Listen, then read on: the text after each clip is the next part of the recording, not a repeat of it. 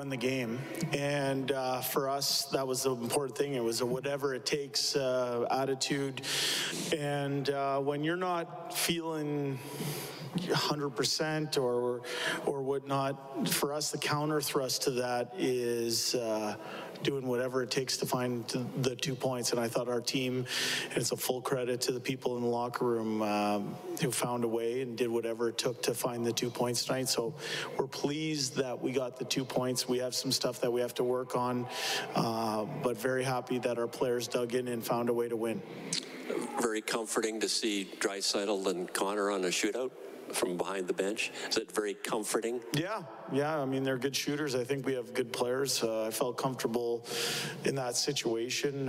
Luckily, I've seen them before perform in those situations, and we have numerous players to pick from, but those are two pretty good ones to start off with.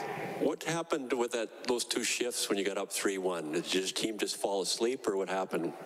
Yeah, wasn't pleased with it. I thought we brought pucks back into our own end needlessly, when instead we could have just played simple and moved pucks forward.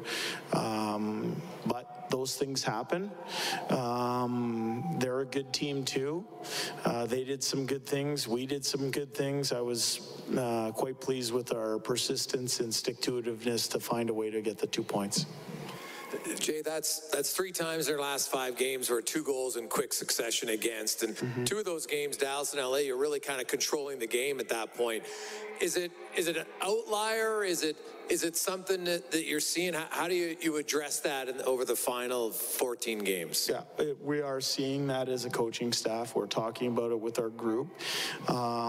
It's not something that we're pleased with. I think our level of concentration and focus needs to be really dialed in, especially the shift after a goal. Whether we've given one up or whether we've scored a goal, I think that next shift is important. It's incumbent upon the people that are stepping on the ice to make sure that we continue to move pucks forward and spend your shift in the offensive zone. We didn't do that tonight.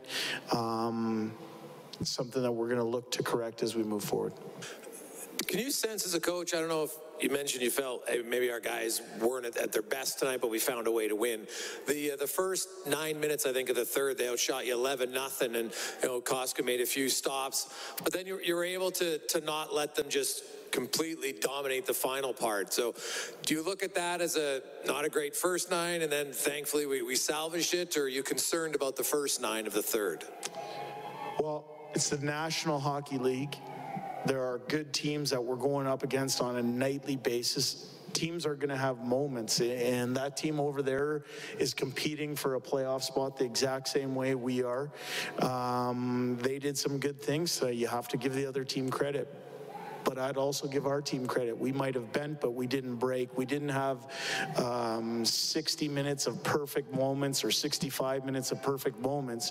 But in the end, we did whatever it took to find the 2 points, and that's a credit to our players. Jay, what does 8 in a row at home mean this late in the season to kind of establish that comfort level here? Yeah, I think it's really important. I think we want to make sure that this building's one where opposing teams know they're going to be in for one when they come here to play the Oilers, and that's also a credit to our players because they're making it a difficult place to play. We haven't been perfect in those 8 games. There's been moments that we'd like to have back, but in the end, as I said, our team is doing whatever it takes at home here. You talked about not wanting to have guys sitting out for too long. You've clearly got some good NHL players that aren't in the lineup tonight. You had some guys that didn't play a lot tonight. Is the message to the players on this team just, you play well, you're going to be in, and it just needs to be an open competition to see who's grabbing those spots consistently? That's exactly what we're doing. The players who perform will play. And we want to make sure that there is competition for ice time. And as I said earlier, kind of after the trade deadline, we're going to use our eyes, and we're going to make decisions based on the real-time information that our players give us. You didn't play Brassard much after the first period. What were you not liking about his game? You know what? I just didn't think that line. I actually flipped some people around there. I didn't think that line was at its best. It found a way to give up a couple goals, but you also have to understand the game within the game. The other team went 11-7. So if you looked at the minutes and how both teams' players down the lineup, especially up front, they're very similar. So that's the game within the game. Sometimes you end up playing more, sometimes you don't. But when you're playing a team 11-7, sometimes that's the way it works out. Jay, Connor reached the century mark tonight with the goal and assist. I mean, he's not even, well, he's 25 years old, but already 5 100-point seasons, tied for 16th for most all-time in the NHL. How incredible is that? It's incredible. He's a phenomenal athlete that takes his craft very serious. He's proud to have reached that mark, I'm sure. But as I said this morning, I think he's driven to get our team to 100 points. Yep. Hi, it's Shauna, and I might be a bad parent because my kids think French fries are vegetables. Hey, it's Ryan, and I might be a bad parent because I went out for wings when my wife was in the hospital after giving birth. Johnny here. I might be a bad parent because in my house, the tooth fairy gives pocket change. But we're not alone. Len emailed us and said his 6-year-old daughter's Tarzan moment going from love seat to lazy boy by curtains made him more proud than any dance recital. And Andy left his 2-year-old at the rink. All right, guys, I'm sure we're not alone. Like Andy's kid.